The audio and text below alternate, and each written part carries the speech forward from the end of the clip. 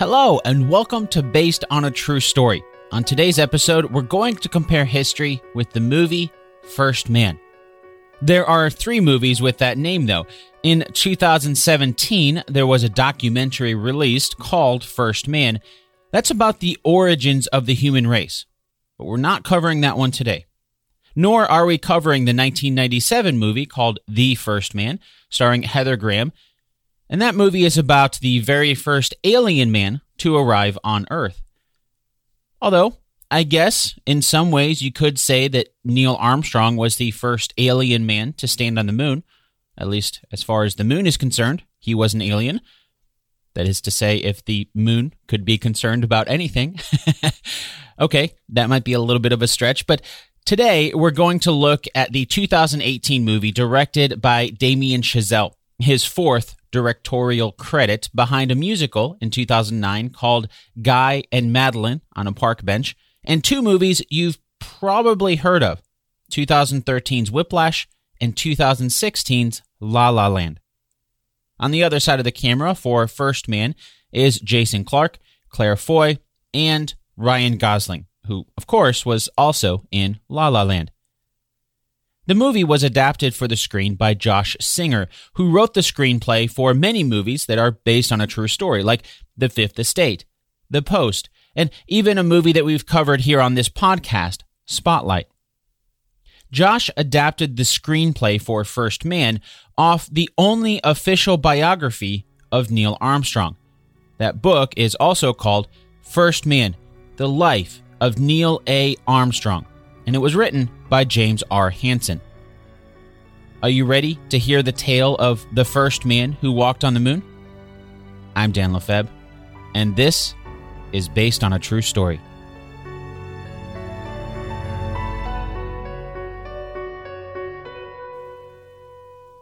Before starting our story today, there's 2 things we need to do. If you're a longtime listener, you already know what they are, but if you're new to the show, welcome. The first thing we need to do is to set up our game. 2 truths and a lie. Here's how it works. I'm about to give you 3 facts. 2 of those facts are true, which means one of those facts is not a fact at all, it's an all-out lie. Your task throughout this episode is to find out which one is the lie. Okay, you ready? Number 1. Neil Armstrong's only child, Karen, died at a young age. Number 2, Neil Armstrong almost died in a test flight before the Apollo 11 mission. Number 3, Neil Armstrong, Buzz Aldrin, and Mike Collins were the astronauts for Apollo 11. Got 'em?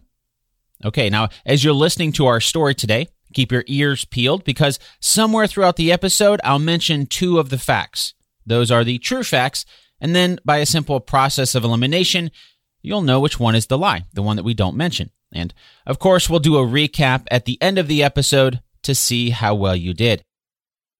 The last thing to do before getting to our story today is to get a quick recap of what we've covered on the producer's feed recently. Let's see. Looking at the calendar, we've covered Gladiator, The Matrix, Fried Green Tomatoes, It for Halloween, and most recently, that classic movie, The Sandlot. Oh, and we also got some supplemental content to the episode with Michael Troy about AMC's Turn, when I shared an old podcast episode of a different podcast that I did interviewing the VFX supervisor who worked on Turn. Speaking of supplemental content, there's also another hour or so of supplemental content for today's episode over on the producer's feed. That'll include a lot more of the technical details of the Apollo 11 mission, as well as the Apollo 11 crew's own accounts, all sourced from NASA's vast array of public domain reports and documents. Adding all that up, that's hours and hours of extra bonus content over on the producer's feed. And that's not even to mention the dozens of more hours of previous bonus content. I think we're up to 34 minisodes on the producer's feed now and hours of supplemental content on top of that. So it's like a whole other podcast.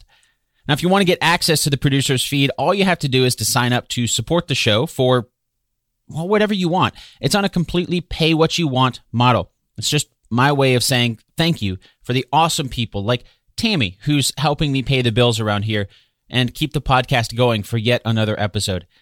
Now, if you want to be one of those amazing folks, just like Tammy, who helped out, and actually she recommended fried green tomatoes that we covered as a mini-sode, you can do what she did and head on over to basedonatruestorypodcast.com/support. Once again, that's basedonatruestorypodcast.com/support.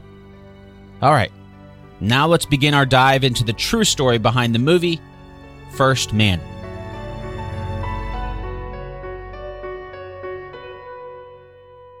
The movie opens on Ryan Gosling's version of Neil Armstrong. Of course, we can't really see that it's him yet. It's dark. Neil is wearing what looks like a spacesuit. It's very loud and bumpy. It's not really a nice, leisurely flight. But then again, the view outside isn't quite what you would normally see on a nice, leisurely flight. The event we're seeing here to open up the movie did actually happen. But before we get to that, let's learn a little bit about Neil Armstrong's life up to this point, because I felt that it just kind of threw us in. When I first saw this movie, it was just throwing us into his life, and we didn't really get to see a lot of where he came from. So Neil Armstrong was born on August 5th, 1930, in the small town of Wapakoneta in Ohio. That's about 76 miles or 122 kilometers to the west of Columbus, Ohio, and 60 miles or about 100 kilometers to the east of Fort Wayne, Indiana. Today, you can find the Armstrong Air and Space Museum in Wapakoneta. His family stayed in Ohio through World War II, but in 1945, Neil was one of thousands of fans in Columbus watching the home state Ohio State Buckeyes get defeated 35-13 by the visiting Purdue Boilermakers. As the story goes, it was that game that convinced a young Neil Armstrong to change his college plans from MIT to Purdue. After graduating from Purdue University in Indiana, Neil Armstrong joined the U.S. Navy. It's not too surprising, though, when you consider that his college was paid for by the Navy as part of the Holloway Plan, a program named after Rear Admiral James Holloway in the post-World War II military in the U.S. that partnered with colleges to provide education for future officers. The way that program worked, at least as far as Neil Armstrong is concerned, was that you would do 2 years of college, you would do 2 years of flight training. It wasn't necessarily flight training for everybody else, but you do 2 years of flight training, and then you'd follow that with 1 year of service in the Navy as an aviator, and then finally you go back to college to finish the last 2 years of your degree. Now, that was the deal that the Navy offered in order to pay for your college, and that was the deal that Neil agreed to. He started college in 1947 when he was only 17 years old. 2 years later, in 1949, Neil reported to his flight training in the U.S. Navy. It only took about a year, but on August 23, 1950, Neil Armstrong graduated training and became a full-fledged naval aviator. Of course, as a fan of history, you might have an idea of what else was going on around this time. Just a few months before Neil Armstrong's graduation, on June 25, 1950, the United Nations officially condemned the North Korean government's actions as they invaded South Korea. That kicked off the United States' involvement in the Korean War. Neil Armstrong flew a total of 78 missions during the Korean War, with his final being in March of 1952, not long after the stalemate of the Korean War started, but before the July 1953 signing of the Korean Armistice Agreement that brought about the official ceasefire. It was after the war that Neil returned to Purdue to finish out his degree. The next few years would significantly change Neil's life. He graduated from Purdue in 1955. That's where he met Janet Sheeran. The two were married on January 28, 1956. Between his graduation in 1955 and marrying Janet in 1956, though, Neil got a job in Cleveland, Ohio, as a test pilot for the Lewis Flight Propulsion Laboratory. He had applied to the National Advisory Committee for Aeronautics, or NACA. That was the predecessor for NASA, or NASA, but they didn't have any positions open right away. Eventually, They did, though, and by the time the summer of 1955 rolled around, Neil was working at NACA as an experimental test pilot. Back in the movie, we're still inside Neil Armstrong's cockpit in that opening sequence of the film. The camera cuts to a shaky view outside the windows of the aircraft we can see that Neil is piloting. He's just above the clouds. Pulling back on the stick, Neil forces the plane higher. We can see the numbers on the altimeter climbing as the plane continues to shake and groan under the strain. Then, all of a sudden, it's quiet. The blue sky outside turns black, and we can see the curve of the earth reflecting off Neil's visor. We can see his pen floating. Neil grabs the pen and jots something down on the notepad in his lap. Over the radio, we can hear a man on the other end. He states Neil is at 140,000 feet. Time to begin the descent. The number on the altimeter starts going down. Fast. 139,000, 138,000, 137,000, 136,000. Then, something goes wrong. Somewhere around 115,000 feet, the numbers stop falling. They start going back up. 116,000, 117,000, 120,000. Over the radio, we hear ground control tell him that he's bouncing off the atmosphere. Through some stellar piloting and a little help from a jet burst on the top of the wing, Neil manages to break through and continue his descent back to Earth.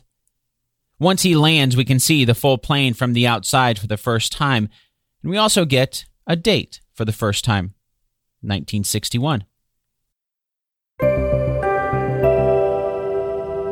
The weather's getting nicer, which means now is the perfect time to plan ahead for summer fun. Personally, I'm hoping to be able to visit my family this summer, and that means booking flights as soon as possible before the prices go up. And now you can help ensure your money is there when you need it with today's sponsor, EarnIn. Just download the EarnIn app, verify your paycheck, and watch your earnings tick up as you work. Access up to $100 a day and up to $750 per pay period so you can start making your summer plans now. It's free and easy to get started. Download EarnIn today, spelled EARNIN, in the Google Play or Apple App Store. When you download the EarnIn app, type in True Story under podcast when you sign up. It'll really help the show. True Story under podcast. EarnIn is a financial technology company, not a bank, subject to your available earnings, daily max, pay period max, and location. See earnin.com/TOS for details. Bank products are issued by Evolve Bank and Trust, member FDIC. Thanks, EarnIn.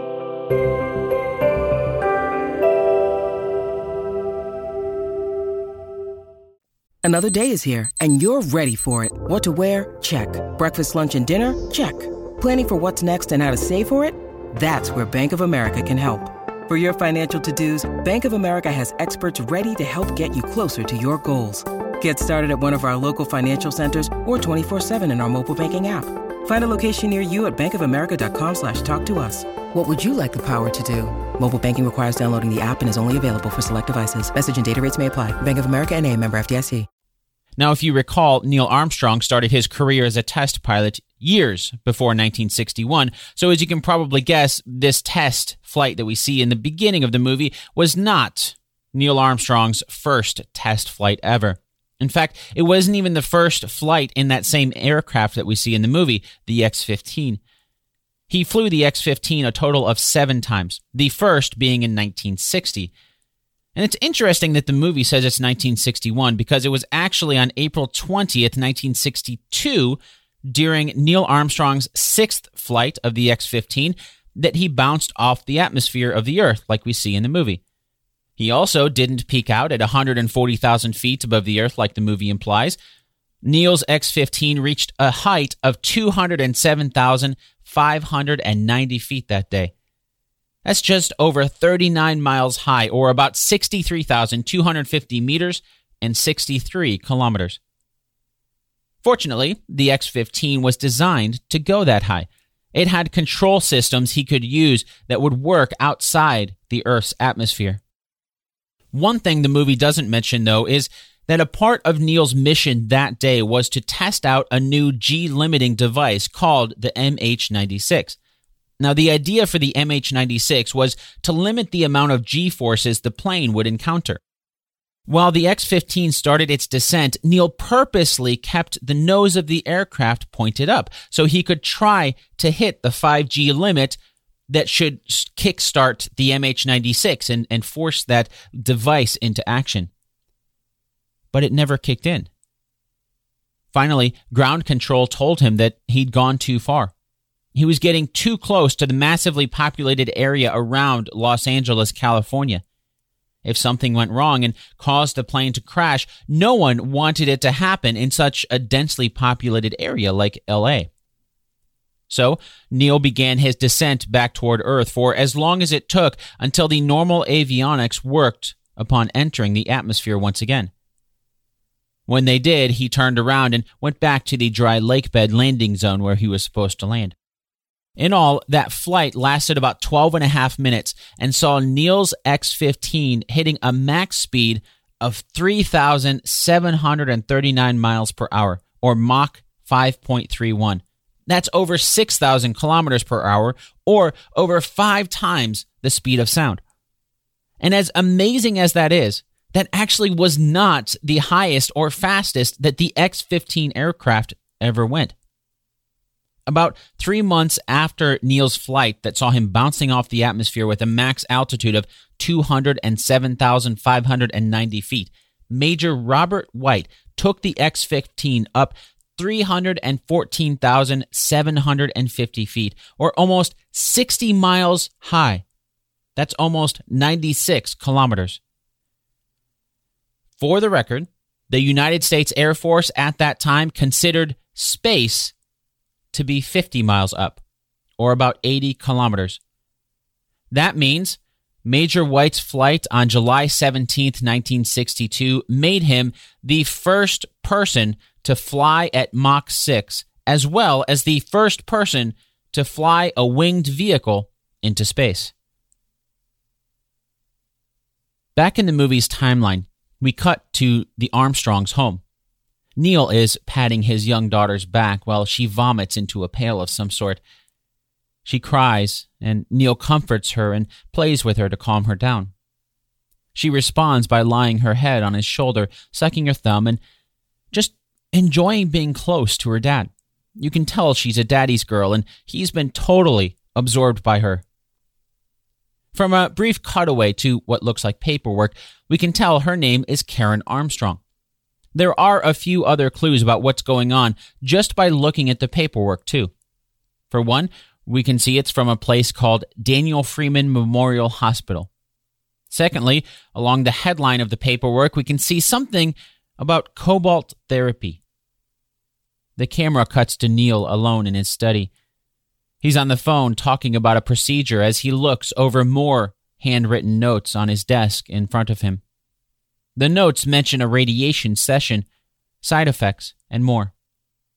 There's one sweet scene with Neil sitting alongside his daughter's bedside. He's watching over her, playing with her hair as she's sleeping. It's one of those times that, as a father, you can recall for years to come, to take a mental photograph of that moment. In the next scene, it's heartbreak for the Armstrong family. Neil and his wife Janet, who's played by Claire Foy, are adorned in black. A small boy stands by his parents as they watch a casket being lowered into the earth. Neil's hands are fiddling with the bracelet, the same bracelet we saw Karen wearing in the scene just before.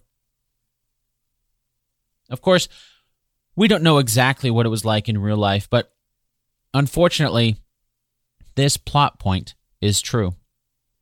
Karen Armstrong was born on April 13th, 1959. Neil called her Muffy, a shortened version of Muffin. When she was just a toddler in 1961, Karen was playing at a park when she fell. Immediately, Neil and Janet knew something was wrong when they saw blood coming out of her nose, and her eyes didn't seem to be focusing on things properly. At the hospital, the doctors ran some tests, and And that's when they found out Karen had a malignant tumor growing on her brainstem. The next few months had to have been a living hell for Neil and Janet as they and the doctors that treated Karen tried their best to treat the young child. Unfortunately, the tumor proved to be inoperable. I'm reminded of the words of King Theoden from Lord of the Rings. No parent should have to bury their child. In January of 1962, that's exactly what Neil and Janet Armstrong faced. Karen's cause of death was pneumonia, something her little body wasn't strong enough to fight because of the tumor and probably, to some degree, the treatments the doctors were using to try to fight the tumor. She died on January 28th, just a few months away from her 3rd birthday. While we'll never know exactly what it was like for Neil and Janet to bury their baby girl on that cold winter's day, what we do know is that the movie was correct in showing they had another child there. Eric was born in 1957, making him just 5 years old as he had to cope with the loss of his baby sister.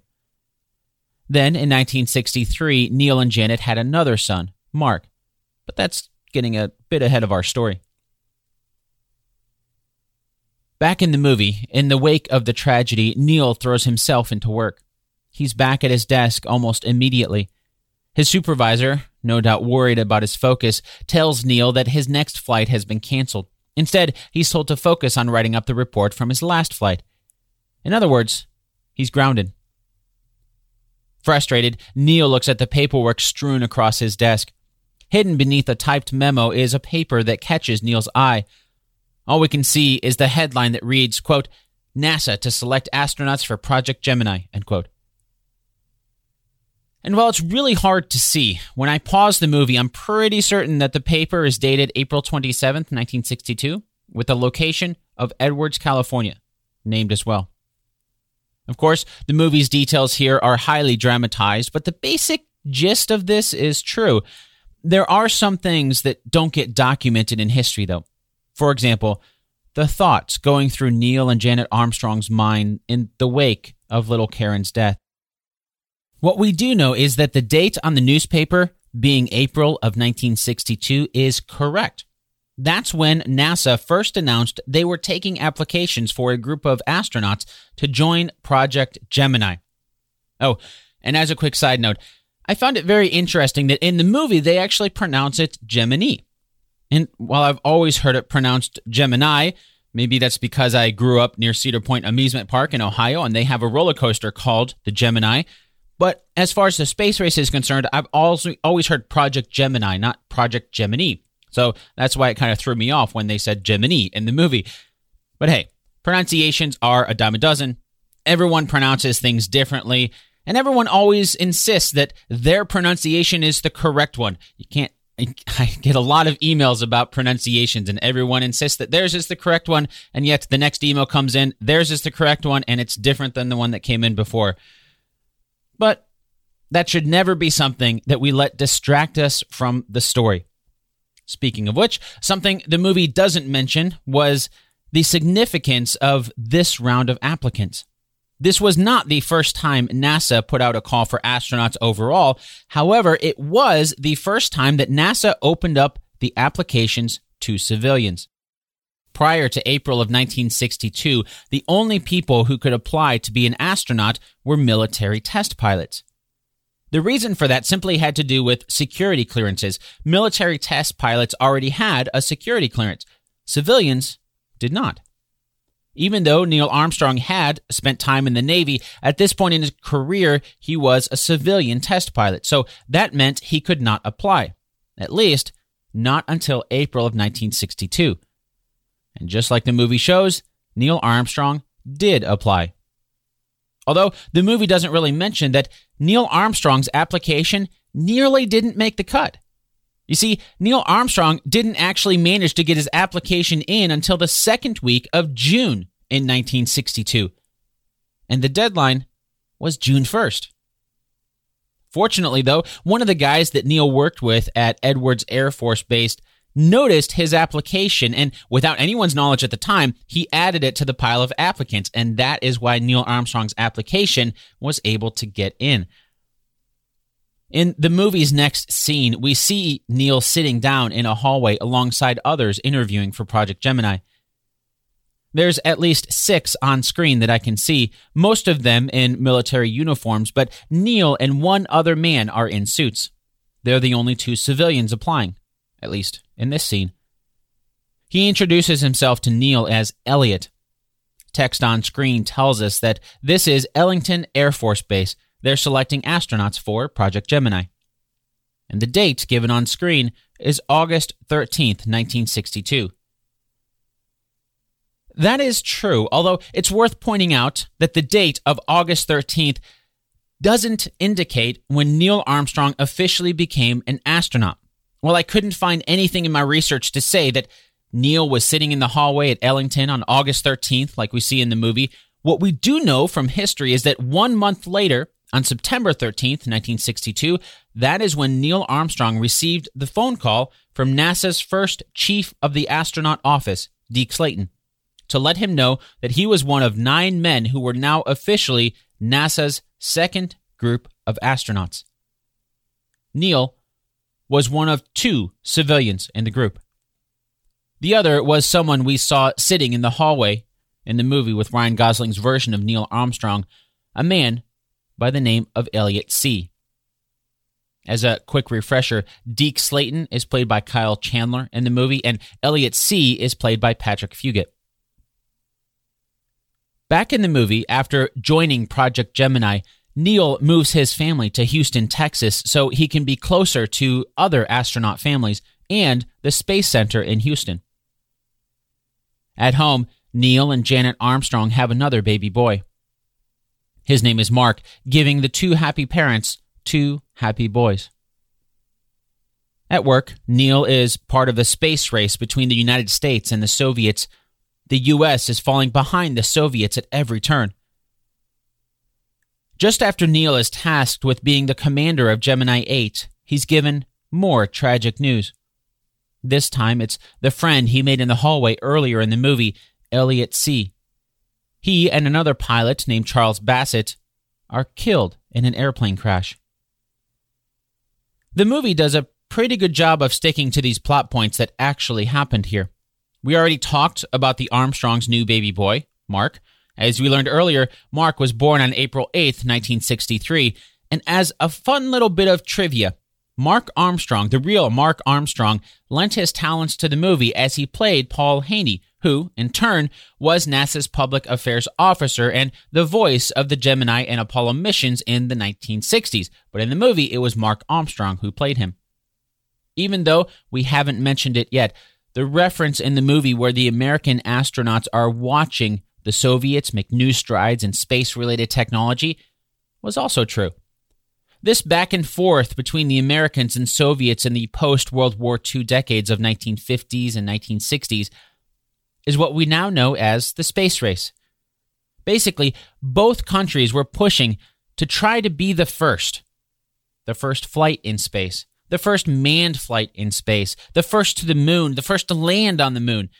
Every first was a celebration by one side and a defeat by the other. But our story today is focused on Neil Armstrong, and he was just one of the many people involved in the space race.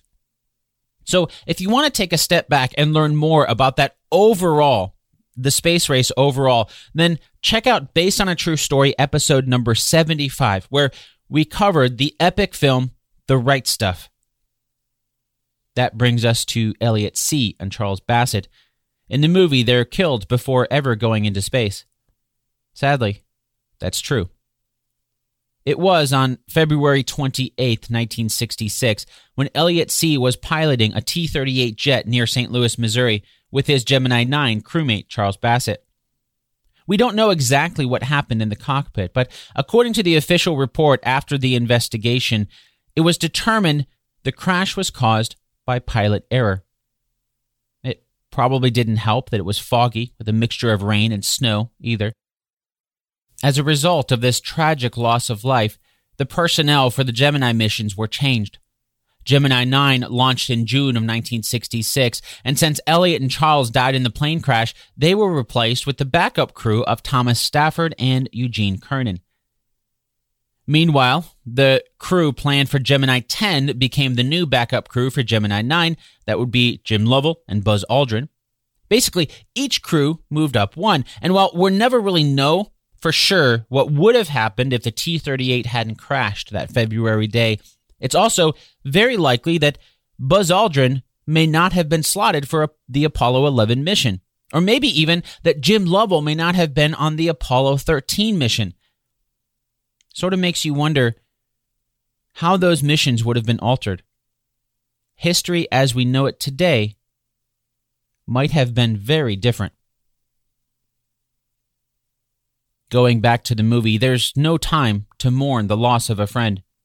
Neil and another astronaut named David Scott take off in Gemini 8.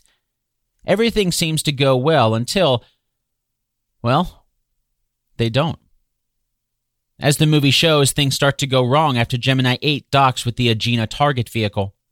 That's when, according to the movie, Neil and Scott's craft starts to rotate faster and faster out of control. In a moment of what has to be extreme stress, Neil and Scott are cool under pressure. They manage to get control of the craft but are forced to abort the mission. That's true, but there's more to the story. For example, if you're like me, when you saw this for the first time, you might be thinking, what is the Agena target vehicle? The movie doesn't do a very good job of explaining what this is. And to be fair, it's not like the movie is supposed to explain all the technology behind what's going on in the story. They're just focused on the story around Neil Armstrong. Since the government turns everything into acronyms, the Agena target vehicle is also known as ATV. That's what I'll call it from now on. The purpose behind the ATV was to be a place where the astronauts could practice maneuvers in outer space. Remember, the overall goal established in President Kennedy's famous speech was to land someone on the moon and return safely to Earth. To do that, there had to be incremental steps taken. Part of that meant the ability to dock multiple crafts in outer space. For example, the lunar module, or LEM, portion of the Apollo spacecraft would have to dock and undock from the Command and Service Module, or CSM. So, as part of the Gemini missions, first they had to figure out the logistics of things like docking between two crafts in outer space. That's where the unmanned vehicle, like the ATV, came into play. For the purpose of our story today, this is relevant to the Gemini 8 flight. The ATV had actually been launched into space about 5 months earlier, originally for the Gemini 6 flight. However, they weren't able to complete a docking since there was a mechanical failure, nothing related to the ATV, but it was something that forced the entire mission to be rescheduled.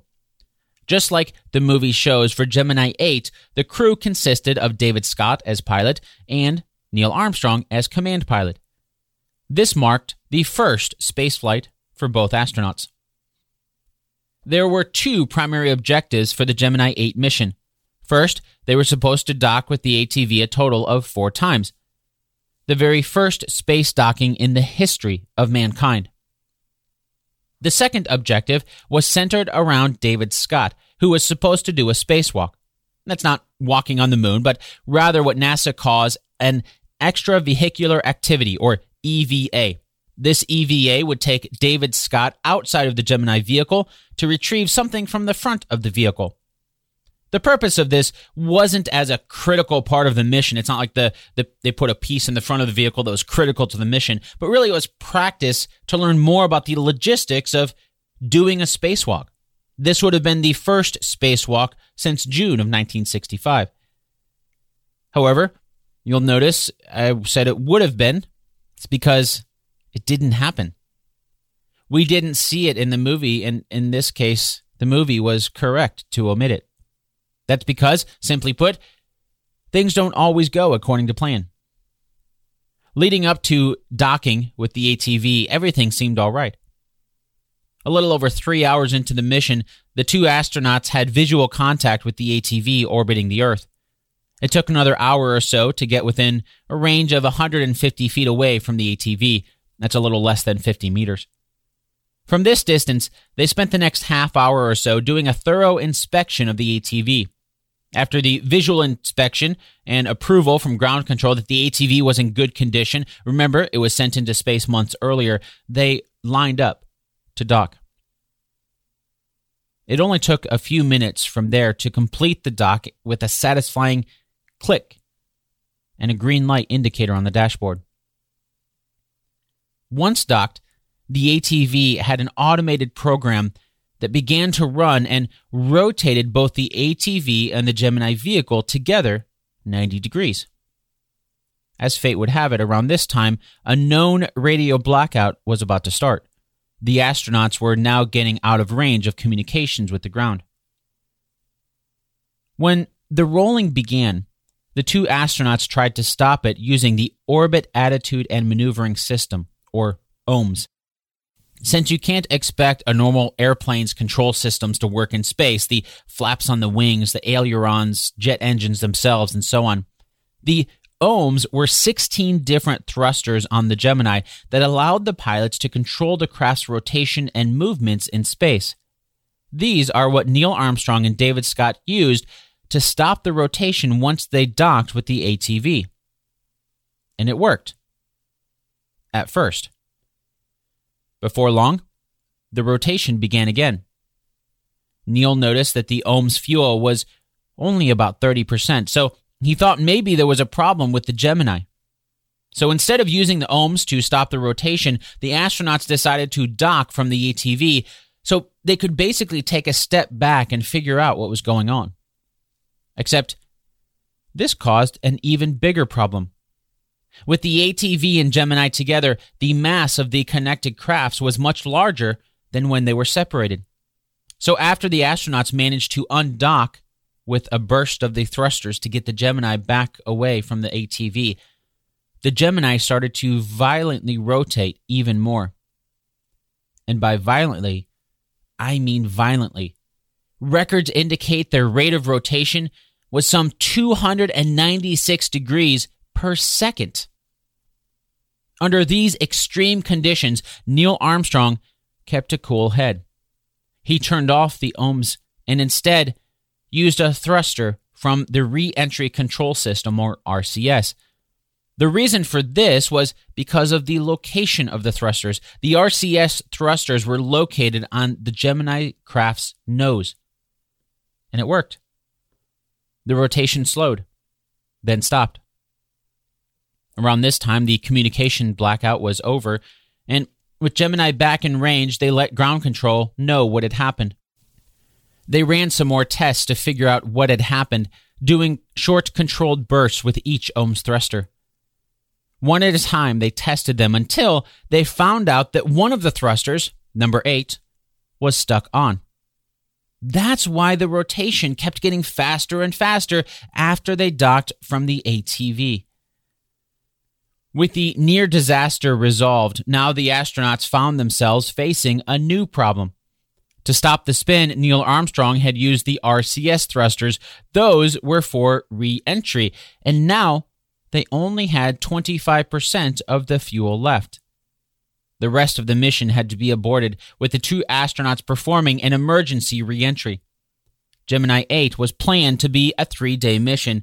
It ended up lasting 10 hours, 41 minutes, and 26 seconds. Back in the movie, tragedy strikes someone close to Neil yet again. This time, Neil is at the White House trying to convince the politicians that NASA's transition from Project Gemini to the Apollo program is a good idea. Set their minds at ease, you might say. Back at the launch site in Cape Canaveral, Florida, the 3 astronauts are preparing for the first Apollo mission, and they're running some pre-flight tests. According to the movie, the date was January 27th, 1967, when Gus Grissom, Ed White, and Roger Chaffee were inside the command module as a fire kills all 3 astronauts. Hearing the news on the phone, Neil is crushed, as is the wine glass that he was holding in his hand. It's a horrible tragedy, and unfortunately, it's one that actually happened. The date in the movie is correct, too. January 27th, 1967. At the time, the mission was known as Apollo 204 or AS-204.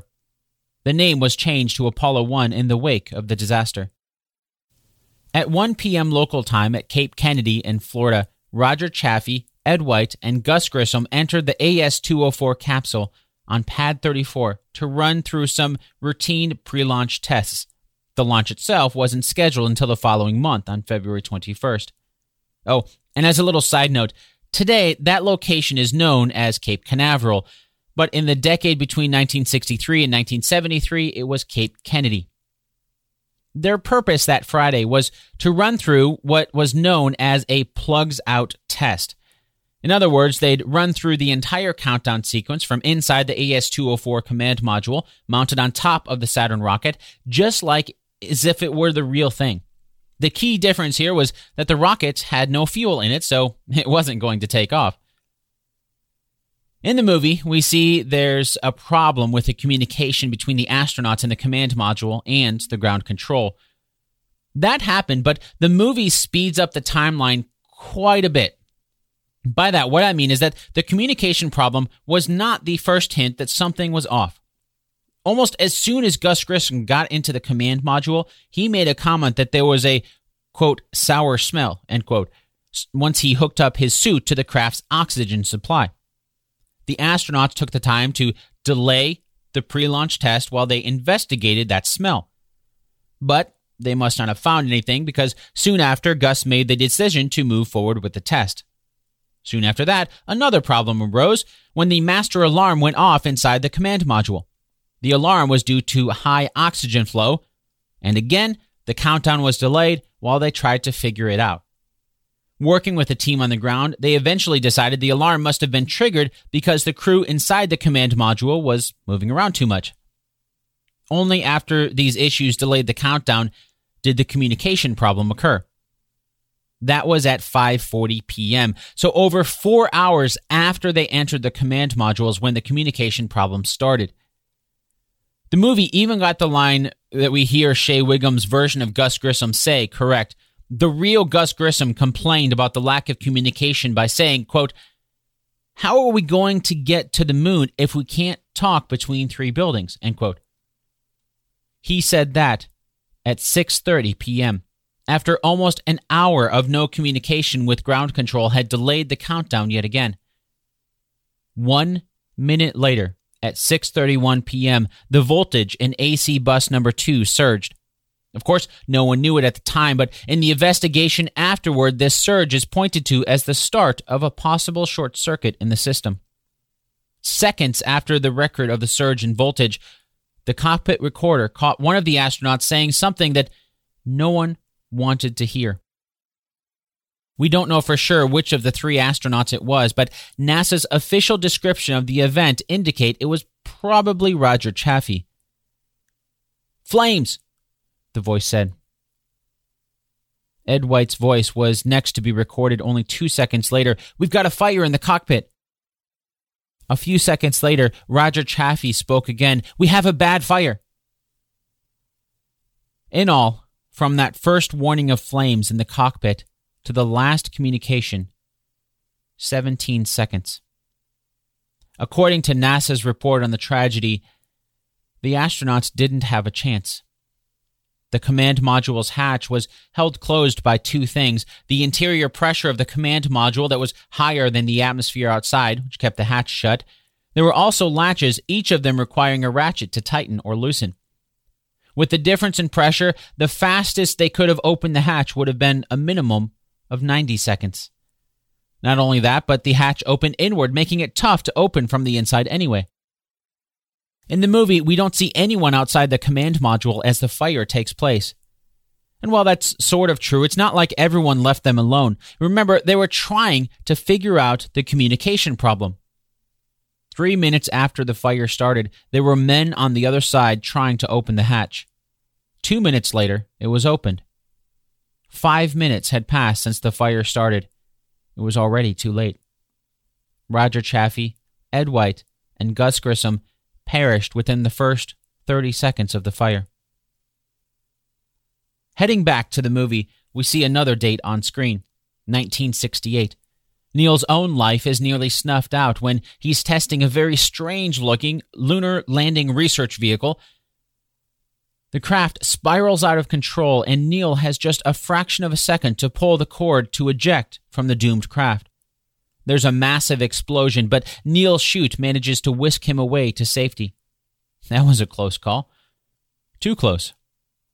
Despite this near-death experience, Kyle Chandler's character, the chief, Deke Slayton, tells Neil that he's been chosen to command the next Apollo mission, Apollo 11. Not only that, but Apollo 11 is the first mission with the goal of landing on the moon. That all happened, but the movie really speeds up the timeline here. The near-death crash that we see in the movie happened on May 6th, 1968. And when I first saw the movie, I thought it looked like he was flying the lunar landing research vehicle over farmland. There's nothing else around. However, if you watch the actual footage, because there's actual footage of the accident taking place, you can see it happens over an airstrip. Of course, I'll have a link to the video on the post for this episode over at basedonatruestorypodcast.com if you want to watch that. About 100 feet above the ground, that's about 30 meters, the lunar landing research vehicle started to bank too dangerously. Neil Armstrong ejected from the craft and managed to parachute safely to the ground as the craft burst into a ball of flames nearby. According to an after-action report, it was determined that he would have died if he had ejected half a second later. The crew for Apollo 11 was officially selected about 8 months after Neil's crash in January of 1969. The launch was scheduled for 6 months later on July 16th. Just like the movie shows, the 3 astronauts assigned to Apollo 11 were Commander Neil Armstrong, Lunar Module Pilot Buzz Aldrin, and Command Module Pilot Mike Collins. Speaking of the movie, back in the film, it's time for the Apollo 11 mission. We see the 3 astronauts. Of course, Neil Armstrong is played by Ryan Gosling, Mike Collins is played by Lucas Haas, while Buzz Aldrin is played by Corey Stoll. Once they get close to the moon, it's Buzz and Neil who head to the lunar module, or LEM for short, to prepare for landing. Mike stays behind. This is when things start to go awry. As they're nearing the landing site, Buzz points out that the rocks are the size of cars. They're way too big. We can't land here. Neil takes over manual control and pilots the craft over the designated landing site with only 3% of fuel left. There were only seconds left until they would have to force abort the mission so close to the moon. Then, they land. After a moment of pause in the quiet that followed moments of panic and blaring alarms, Ryan Gosling's version of Neil Armstrong tells the command center back on Earth, "Houston, Tranquility Base here. The Eagle has landed." That really was something Neil Armstrong said. Although he wasn't trying to wax poetic, Eagle was the name of the lunar module for Apollo 11. Columbia, by the way, was the command module. Apollo 11 launched at 9:32 a.m. on July 16th. Over 4 days later, at 4:17 p.m. on July 20th, 1969, Neil Armstrong said those words to let ground control know they had landed on the moon at a location known as the Sea of Tranquility. They were officially the first humans to ever land on the moon. Since then, it's a phrase that's been repeated time and again. Back in the movie, moments after landing, we see something we've all seen from the historical footage. Real quick, though, the movie, again, is speeding up the timeline here. By that, what I mean is that the movie makes it seem like Neil Armstrong stepped out of the lunar module pretty quick after they landed.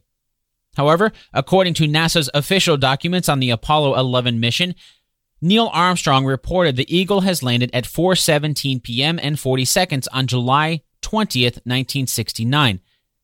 Neil Armstrong's first step on the moon took place at 10:56 p.m. and 15 seconds on July 20th. Both of those times are in Eastern Daylight Time. Now, if you want to hear more about this, I've got a supplemental episode I'll be releasing on the producer's feed to go along with this that'll have some of the official mission profiles of the Apollo 11 mission from NASA. According to the movie, though, at the foot of the ladder, Neil tells Houston that the Lem footbeds are depressed into the surface about 1 or 2 inches. Actually, let me stop real quick. If you'll notice, when you're watching the movie here, the voice talking about the Lem footbeds and what's on the surface of the moon look like, that voice does not sound like Ryan Gosling. That's because the filmmakers used the real archival audio as a backdrop for the visuals they created. So, let's have the real Neil Armstrong take it from here. I'm at the foot of the ladder. The Lem footbeds are only depressed in the surface about 1 or 2 inches, although the surface appears to be very, very fine-grained as you get close to it. It's almost like a powder. Ground mass is very fine.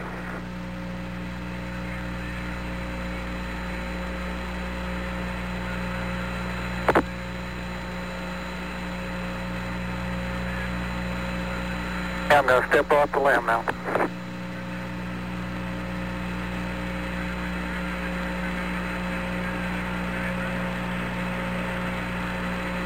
That's one small step for man, one giant leap for mankind. It's worth pointing out that even though everyone knows that saying today, that's not exactly what Neil Armstrong said. In an interview soon after the Apollo 11 mission returned home, Neil explained that he actually said, quote, "One small step for a man, one giant leap for mankind," end quote. The word "a" wasn't heard over the transmission. While that might seem like an incredibly small detail, for such a popular quote, the omission of the word "a" can change the meaning. Neil wasn't talking about man in some abstract sense. He was talking about how it was literally a small step for a man himself, but a giant leap for mankind overall. Back in the movie, at the very end of the Apollo 11 mission, we see Ryan Gosling's version of Neil Armstrong on the surface of the moon with the bracelet that his daughter, Karen, was wearing at the beginning of the film. It's the same bracelet he was holding onto so tightly at her funeral. With tears in his eyes, Neil looks out at the Earth across the void of space and drops the bracelet into the crater near their landing craft. The truth is, we don't know if that's true or not. What we do know is that, like everything else on the Apollo 11 mission, Neil Armstrong and Buzz Aldrin had objectives they were supposed to do on the surface of the moon. They took photographs. They performed experiments like studying the lunar soil and its properties.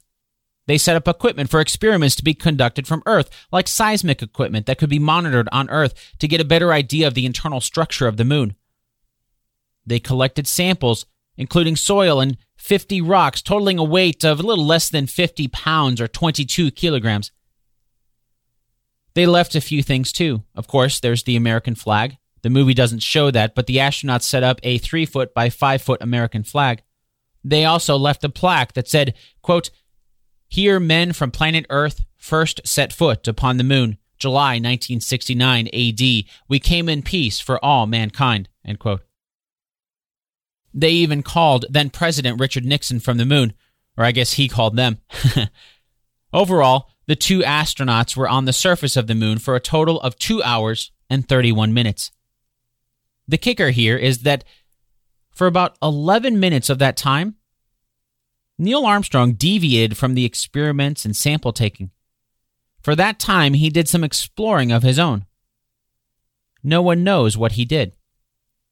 There's a great article I would recommend that you read on The Wrap by Beatrice Verhoeven. And that article dives into this into more depth.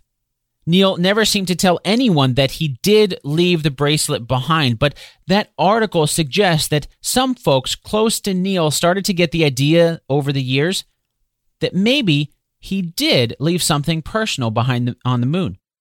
One of those people was biographer Jim Henson, who wrote the book that the movie is based on and spent plenty of time with the real Neil Armstrong to do so.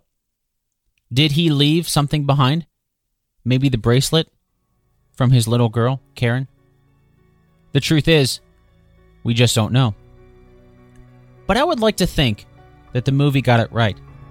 I would like to think that even the accomplishment of being the first man on the moon wasn't enough to overshadow a father's love for his daughter.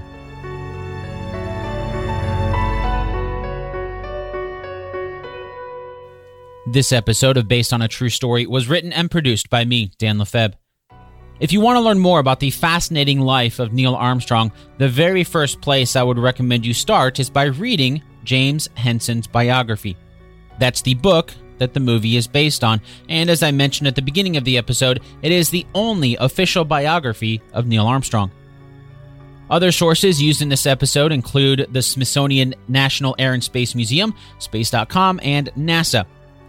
I'll have a link to that book, the article on the wrap that I mentioned at the very end there, and plenty more resources over on the page for this episode at basedonatruestorypodcast.com.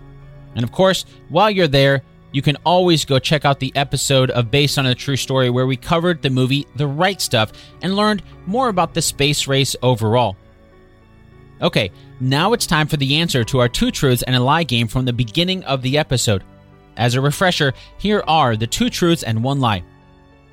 Number 1. Neil Armstrong's only child, Karen, died at a young age. Number 2. Neil Armstrong almost died in a test flight before the Apollo 11 mission.